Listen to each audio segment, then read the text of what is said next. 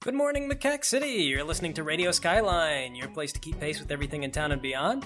Joining me from her own home is Myra. Hello, Myra. And today, although they've done as little as possible to help you or me, we're going to look at the response to our cascade of problems from the local politicians Don Albo and Sabrina Watford. They assure us this is not a leadership issue. Unless you're referring to the other side, that is, in which case it is their fault. It's everyone's fault, except for the person you're talking to. Now, instead of doing a head-to-head conversation like we've done in the past, we've learned not to put Don and Sabrina in the same room. Yeah, they fundamentally jive really well, but we'll kill each other to prove a difference between them. And also the break room couch was all sticky.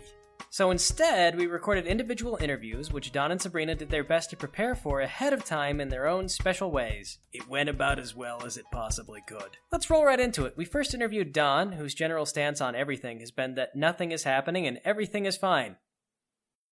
Yeah, I just want to say, right from the start, that the opposition to my party is trying to create a panic.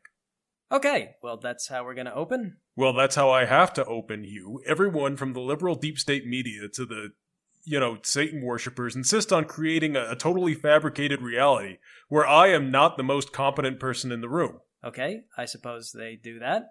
And they do that because they know that fundamentally they just can't survive on their own merits.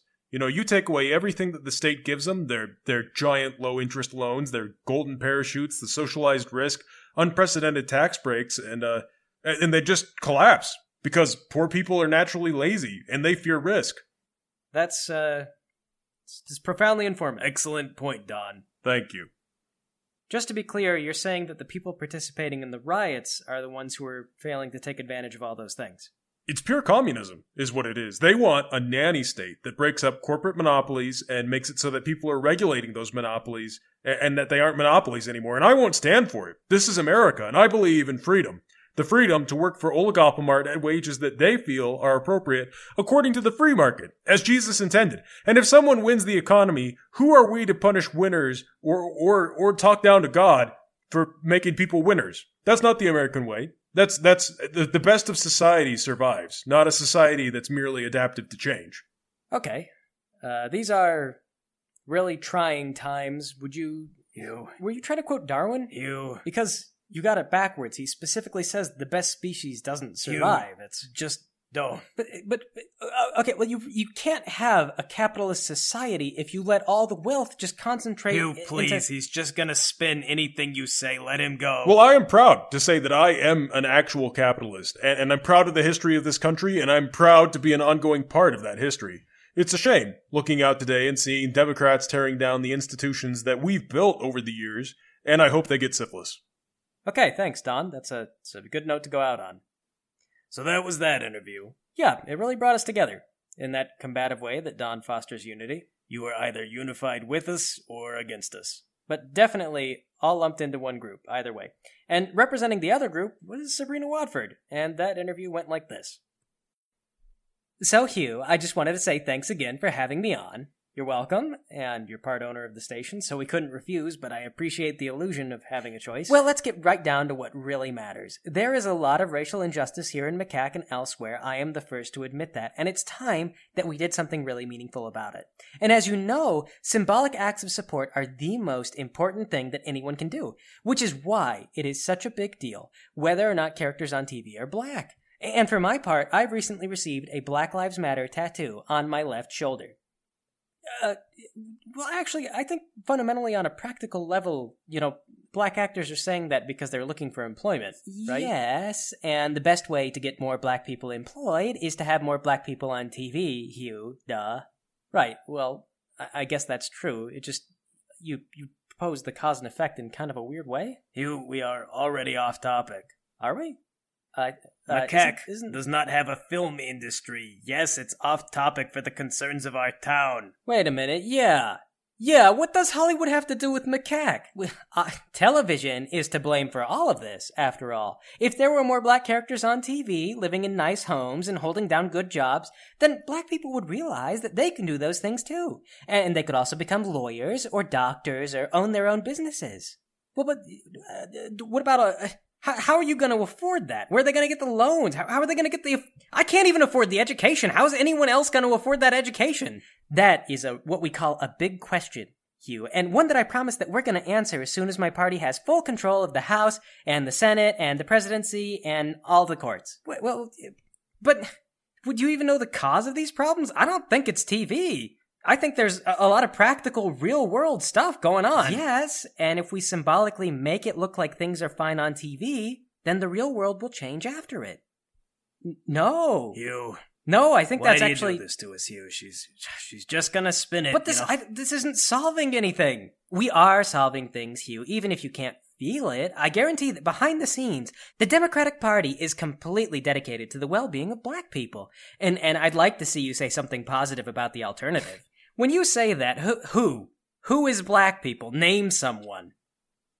Kamala Harris. That's a senator. Name someone who's not inside trading. Okay, first of all, Hugh, that is slander. Nothing we do can be legally defined as inside trading, or at least has never been formally convicted so far. And if I weren't a partial owner of this station, you can bet you'd be looking at a lawsuit.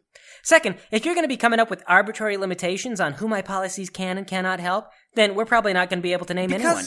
I don't think that you're putting forward policies that are lifting people out of poverty. Again, just complete slander. Our policies have lifted numerous politicians from not such wealthy backgrounds to just embarrassingly wealthy backgrounds. It is a lie to say that our policies don't help anyone. You know what? I don't even believe you have a tattoo. Oh, you don't, huh? Well, here it is, on my shoulder, right under my shirt. You see that?